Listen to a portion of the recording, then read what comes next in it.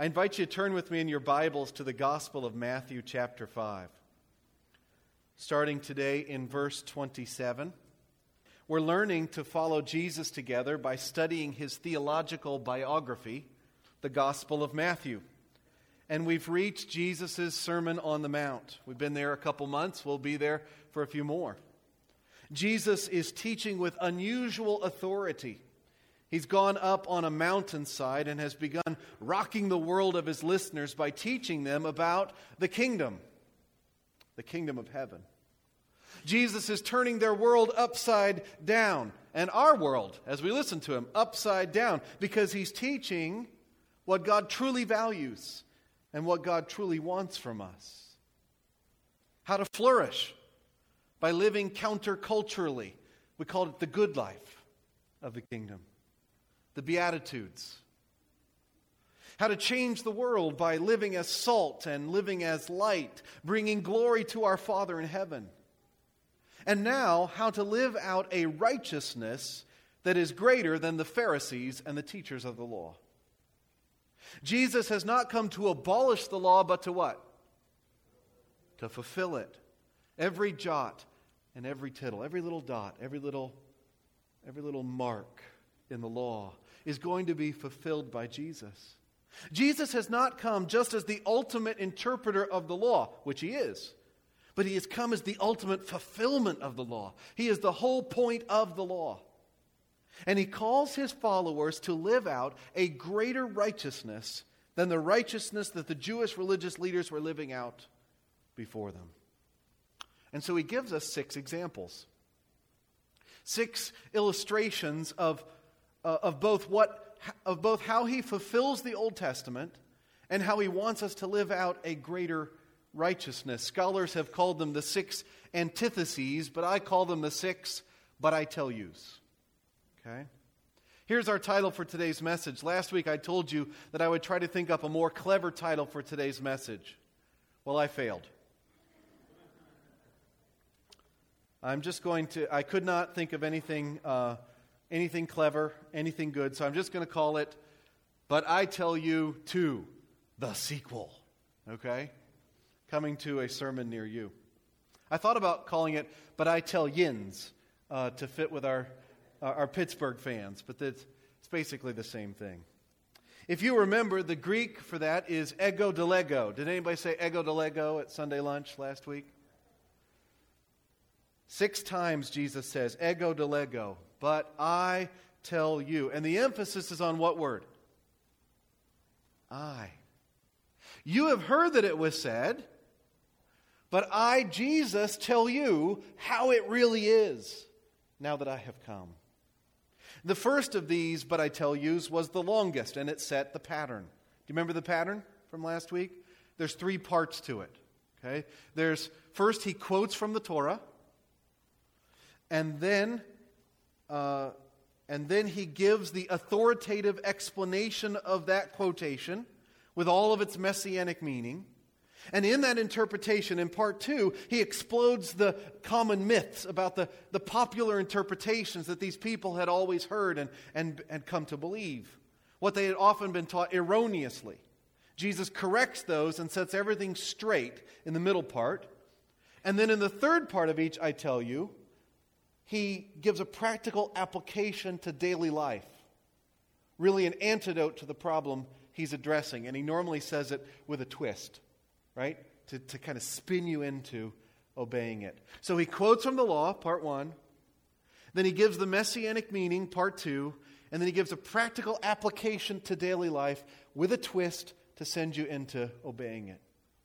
Last week we just looked at the first one. This week I want to try to look at the next 3, verses 27 through 37. Let's read them together, and then we'll pray, and we'll walk through them more slowly and try to understand what King Jesus is saying to us today. Matthew chapter 5, verses 27 through 37. You have heard that it was said, do not commit adultery. But I tell you that anyone who looks at a woman lustfully has already committed adultery with her in his heart. If your right eye causes you to sin, gouge it out and throw it away. It's better for you to lose one part of your body than for your whole body to be thrown into hell. And if your right hand causes you to sin, cut it off and throw it away. It's better for you to lose one part of your body than for your whole body to go into hell. It has been said, anyone who divorces his wife must give her a certificate of divorce. But I tell you that anyone who divorces his wife, except for marital unfaithfulness, causes her to become an adulteress. And anyone who marries the divorced woman commits adultery. Again, you have heard that it was said to the people long ago, do not break your oath, but keep the oaths you've made to the Lord. But I tell you, do not swear at all, either by heaven, for it's God's throne, or by the earth, for it is his footstool, or by Jerusalem, for it is the city of the great king. And do not swear by your head, for you cannot make even one hair white or black. Simply let your yes be yes, and your no, no. Anything beyond this comes from the evil one. Would you pray with me? King Jesus, we have just confessed your glory. We've just confessed your preciousness. You're the solid rock. You're our one hope. You are our only plea. You are our wonderful, merciful Savior. We want your name to be lifted on high. We love you. Now, Lord, help us to listen to you and to receive this teaching from our King of how you want us to live. You have given us great grace, and you are calling us to live out great righteousness. Help us to see it, and hear it, and know it, and believe it, and to live it. We pray this in your name, King Jesus. Amen. So these are hard teachings. There's no getting around it. These words make us uncomfortable.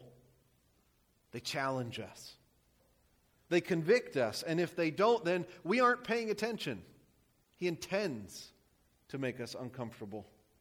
The Lord Jesus is incredibly serious about this greater righteousness. And he's calling us to live his way as citizens of his kingdom. And the good news is that he will provide all of the grace that we need to live the life that he wants us to live. All we have to do is to believe and follow him. So let's look more closely at what Jesus tells us. In verse 27, he gives us the second of the but I tell yous. Verse 27, you have heard that it was said, do not commit adultery. So he's following the pattern, right? The 1, 2, 3 pattern of these. That's part number 1. Jesus quotes from the Torah. You have heard that it was said, do not commit adultery. Where's that from? 10 Commandments, right? Exodus 20, verse 14. Which commandment is it? Can you number it? Close. It's the 7th. That's right. It's the 7th commandment, where God, through Moses, prohibited sexual relations between two people who were not married to each other. Having sex with someone who is not your own spouse is prohibited. Do not commit adultery. So, what do you think the Pharisees did with that? Check. Right? Okay, got that one down, they said. Yeah, that's a little harder to obey than the last one. Do not murder. But a little willpower and a little divorce and remarriage, if necessary, to get the right spouse lined up, and we can and will keep that commandment. Check. We are righteous. But Jesus says, no. No, wait a second there. I'm asking for something greater than that. Verse 28. But I tell you that anyone who looks at a woman lustfully has already committed adultery with her in his heart. And of course, it goes the other way too, ladies. But Jesus, for several obvious reasons, focuses here on the men. But I tell you that anyone who looks at a woman lustfully has already committed adultery with her in his heart. Now that's a lot like the last one too, isn't it? Hateful anger, we said last week, is murder in the mind, right? Well, sexual lust is adultery in the heart. Where's Jesus going? He's going internal. He goes in deep. Jesus goes to the attitude level. He goes to the affections. He goes past the externals and into the internals. He goes to the root. He goes to the real you, the inner you. He goes to the heart. And it's on that heart level that Jesus requires righteousness. Jesus requires purity. Now, that's where the law was always aimed, wasn't it? I mean, the law was never like, well, just don't sleep with someone who isn't your spouse and you're good. What does the 10th commandment forbid? You shall not what? Covet, right? That's a hard attitude. And one of the things that you're not supposed to covet in the 10th commandment is your neighbor's wife. The law was always driving towards internal purity, not just external purity, not just checking the box. Internal fidelity, not just external fidelity. Internal faithfulness, not just external faithfulness. That's what King Jesus wants from every citizen of his kingdom. It's not enough to keep from jumping into a foreign bed. We are called to not even go there in our minds. The sensual stare, the lustful gaze, the lingering look, the imagining fantasies, those things are sin. Guys, if she's not your wife, you should not look at her in that way. Ladies, if he's not your husband, you should not look at him that way. And if you do, you are committing adultery in your heart according to King Jesus. Now, just like murder is worse than anger, committing physical adultery is worse than mental adultery. But they both have the same root. They both have the same heart. They are both sin. And they both grieve the Lord and are dangerous to our souls. Why does Jesus care so much about this? One of the biggest reasons is because marriage is designed from the beginning to be a picture of God's relationship with his people. And more specifically, Jesus' relationship with his church. So, of course, Jesus cares. And he has designed sexuality to be a great gift to be shared within the context of the covenant of marriage. So any perversion of that grand design will fail to bring glory to him as the designer and will not be good for us either. I've said it before. Sex is for marriage like fire's for the fireplace, right? If you got fire in the fireplace, you have a wonderful evening, right? Enjoying the warmth. But if the fire is in your couch, your house is going to burn down, right? Any perversion of God's grand design will fail to bring glory to him as the designer and will not be good for us either. So we've seen the first two parts, right, of this, but I tell you. Here's the Torah. Here's the explanation. What's the practical application? What is the medicine that Dr. Jesus would apply to this adultery and lust problem? Point number 1 of 3 this morning. Do what it takes to defeat sexual sin. Do what it takes to defeat sexual sin. Listen to Jesus, verse 29. If your right eye causes you to sin, gouge it out and throw it away. It's better for you to lose one part of your body than for your whole body to be thrown into hell, Gehenna. And if your right hand causes you to sin, cut it off and throw it away. It's better for you to lose one part of your body than for your whole body to go into hell. Do you see how seriously Jesus treats this? Let me ask you, do you think he's going a little overboard? Do you want to risk it? Jesus is asking the question, so what is your sin worth to you? Will you do whatever it takes to defeat sexual sin? Everything between a lustful look and extramarital intercourse? Everything in between? Do whatever it takes to defeat sexual sin. Now, before you go grabbing a knife, There's a key word in Jesus' two examples here that is very important. What is it? If. If your right eye causes you to sin, causes you to stumble, causes you to fall away, causes you to stop following Jesus, gouge it out and throw it away. Here's my question. Can your eye really do that? No.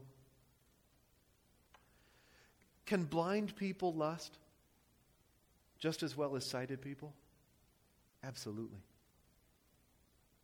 How about your right hand?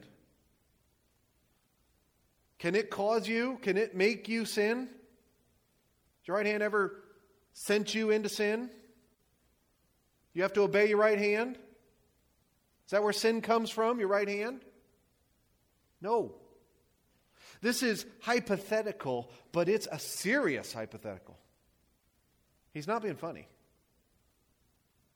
Jesus is saying that we have to be ready to take drastic action to combat our sinful tendencies. We have to get radical. We have to get violent, so to speak. Our Lord Jesus is calling us to wage war against our own sinful tendencies and do whatever it takes. So it's not our favorite eye or our favorite hand. But what do we need to give up? What do we need to sacrifice? What changes do we need to make to cut this sin out of our hearts and out of our lives? The changes have to start on the heart level. My eye and my hand can't make me sin, but my sinful heart sure can. And I can't cut that out. It's spiritual. I have to have the Spirit change me from the inside out. I need to repent. I need a new heart. And I need my new heart to be continually renewed. You see how Jesus is always calling us to repent because the kingdom of heaven is near? That's the first thing we heard, right? First message from Jesus. Repent, turn around because the kingdom is coming. In fact, it's here. The king has come. Is repentance hard? Yeah, sometimes. But Jesus never said that following him would be easy. He just said that it would be worth it. This is the greater righteousness. Cultivating purity on the inside. Now, of course, that will mean making changes, including practical ones that work out from the heart. For guys especially, it's going to mean accountability. It might mean a filter on your computer. I use one called Covenant Eyes. Keeps me from lots of bad sites, and if I start to go towards those bad sites, it sends a note to my accountability partner who gives me a call and says, Matt, what are these sites? What are we looking at here? It might mean turning off data on your phone. It might mean not having a smartphone at all if you can't be trusted with it. Or turning your phone or your computer always in the living room where everybody can see what you are looking at.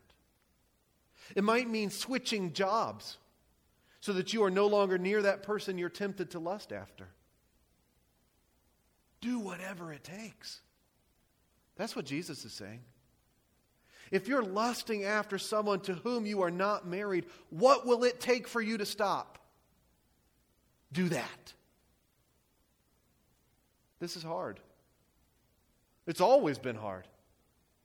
Ever since the fall. But it's especially hard in our sexualized culture, where we don't think much about sexual purity at all. Men and women live together without even being married, and that's seen as normal. Marriage is weird in our culture. It's maybe seen as the eventual goal, but sex comes way before marriage. In fact, sex comes whenever you want it, as long as two or more people consent. Every commercial, every magazine cover, every pop-up ad invites lust. Porn is ubiquitous. It's everywhere. But that's not normal. See, not in the kingdom. The kingdom seems upside down, but it's actually right side up. It's us that are upside down, or want to be. And Jesus is saying that we need to do whatever it takes to live right side up from the inside out. Now, the next one is connected. It's also about marriage and adultery, and it's also about divorce. Look at verse 31. It has been said, anyone who divorces his wife must give her a certificate of divorce. Now, that's not one of the 10 Commandments, but it is from the Torah. That's a quote from Deuteronomy chapter 24, where Moses explains that if a man marries a woman who becomes, quote, displeasing to him because he finds something indecent about her, end quote, he is to write her a legal document that releases her from the marriage and frees her to marry another man. Now, that's all well and good. It's in the Torah. It's from God. It's good. But the Pharisees had twisted that to their own ends in a couple of different ways. One was how they interpreted the words in Deuteronomy 24, something indecent. See how there might be some wiggle room there, right? There were 2 main schools of thought. One, the school of Rabbi Shammai, taught that the something indecent was basically adultery. The other school, that of Rabbi Hillel, taught that it was basically anything this guy didn't like about his wife. The way she looked, the way she talked, the way she raised the kids, and even, I'm not making this up, if she burned supper. Okay? If he came home and dinner was toast, black toast, he could just write up a certificate and say, I divorce you, and send her packing. That was something indecent. Get out of here. Now, you can see how this kind of teaching could easily be abused. You can see how they could have had a use her and then lose her approach to marriage. So you aren't technically committing adultery, but you're getting married, getting divorced, getting remarried to somebody new just to keep things spicy in the bedroom. The other way that they twisted the law was by basically requiring divorce. Whenever the husband identified this something indecent, requiring it. And in that culture, do you see how perilous that was for the women involved? How vulnerable that left them? That's not how it should be. That's not what was intended in the law. The women should have been protected and safe and cared for and valued, not tossed out like some unwanted goods. So King Jesus comes in. And this is what the Messiah says, verse 32. But I tell you that anyone who divorces his wife except for marital unfaithfulness causes her to become an adulteress. And anyone who marries the divorced woman commits adultery. In other words, no. There will be no easy divorces for my followers. Not in my kingdom. They will not just toss out their marriage vows for any and all reasons. They won't give up on their marriages just because the going gets rough and they are unhappy. King Jesus says to divorce, except for marital unfaithfulness, is sin. And in fact, it causes the divorced person to sin.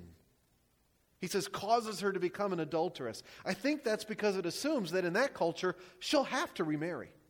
What's she going to do in that culture? She's got to go get remarried.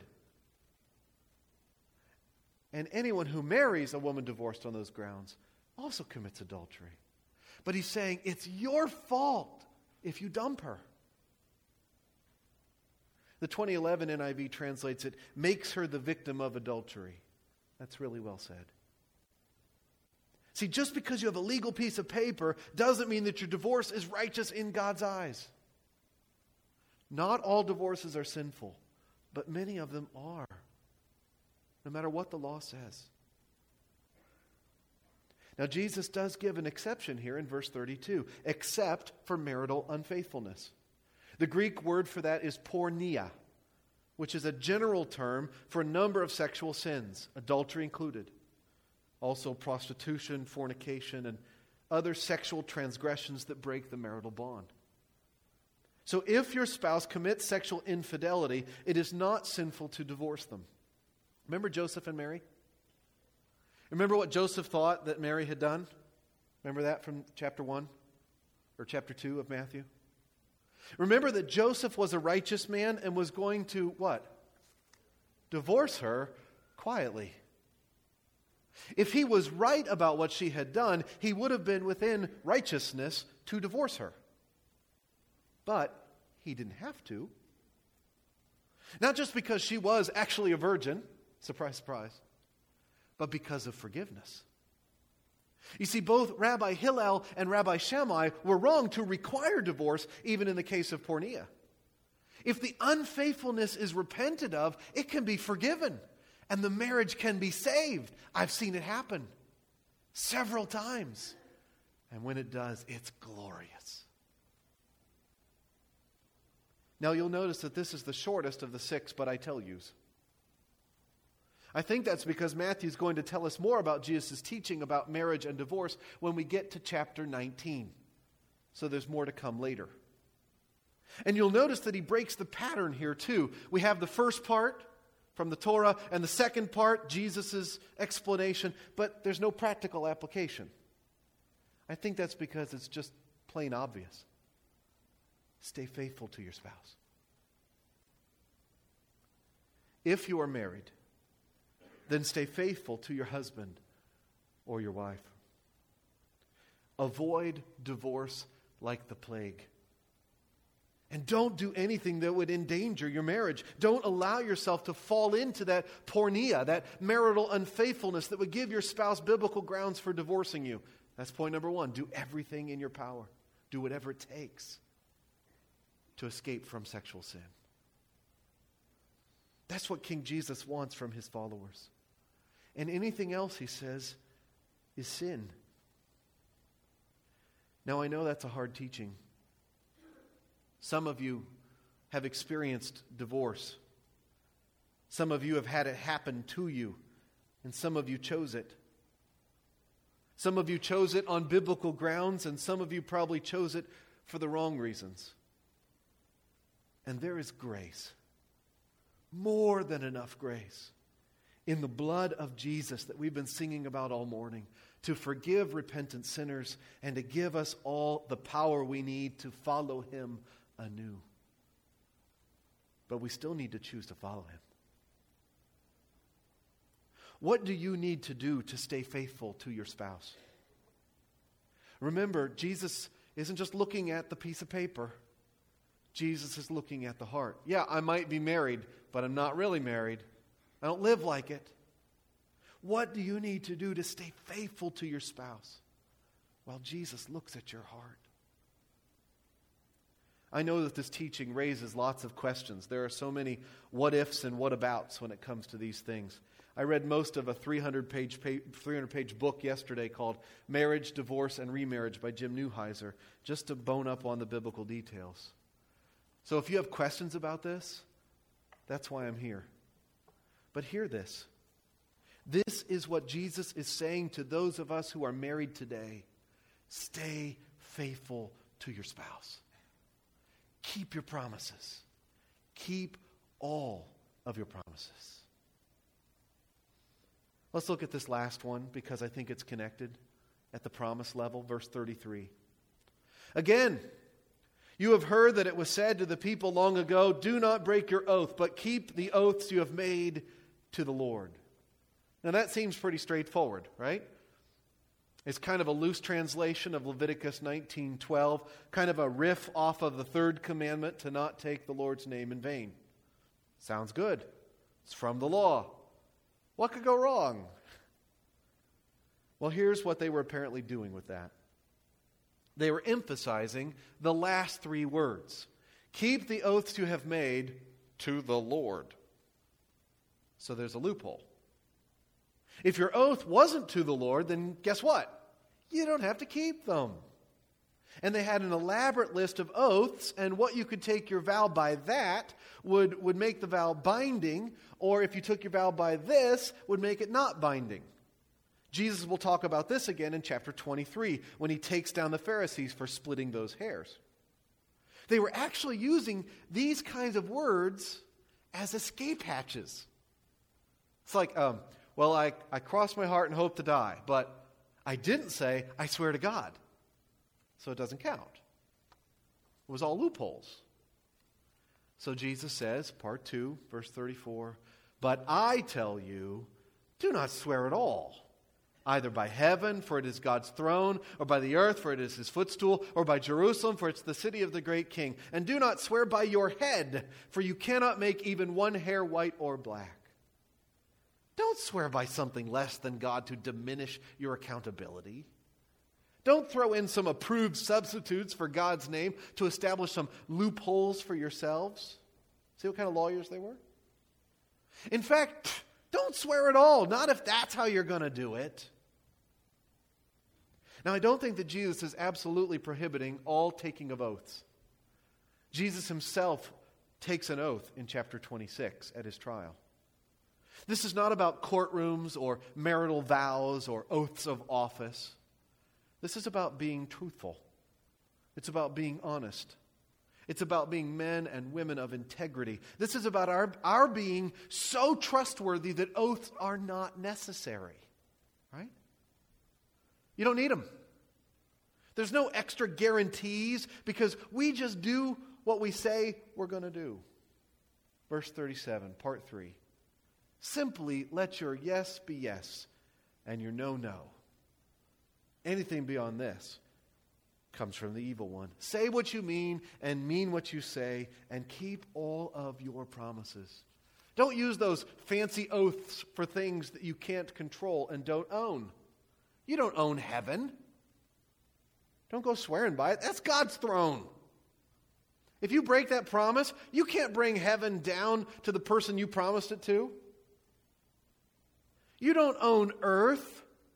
It's God's footstool. You don't mess with that. You don't own Jerusalem. Don't try to put it up for collateral. It's the city of the great king. You don't even own your own head. You don't control your DNA. You can't make your hair grow out white or black. You can't turn yourself young or turn yourself old on a whim. Just say what you mean and mean what you say. Anything else comes from Satan. Satan likes to pretend that he owns everything. Don't be like him. Be like God. Because he always keeps his promises. To your spouse, to your kids, at work, in your neighborhood, in your family, in your church. Is that easy to do? Not always. Sometimes keeping your promises hurts big time. And yes, there are some promises that you should repent of and not keep. Like if you promise to murder someone, or you promise to commit adultery, you should not keep those promises. But any promise that was good should be as good as gold. Because we are following King Jesus, who has kept and is keeping and will keep his promises forever. That's what he's told us. Let's pray.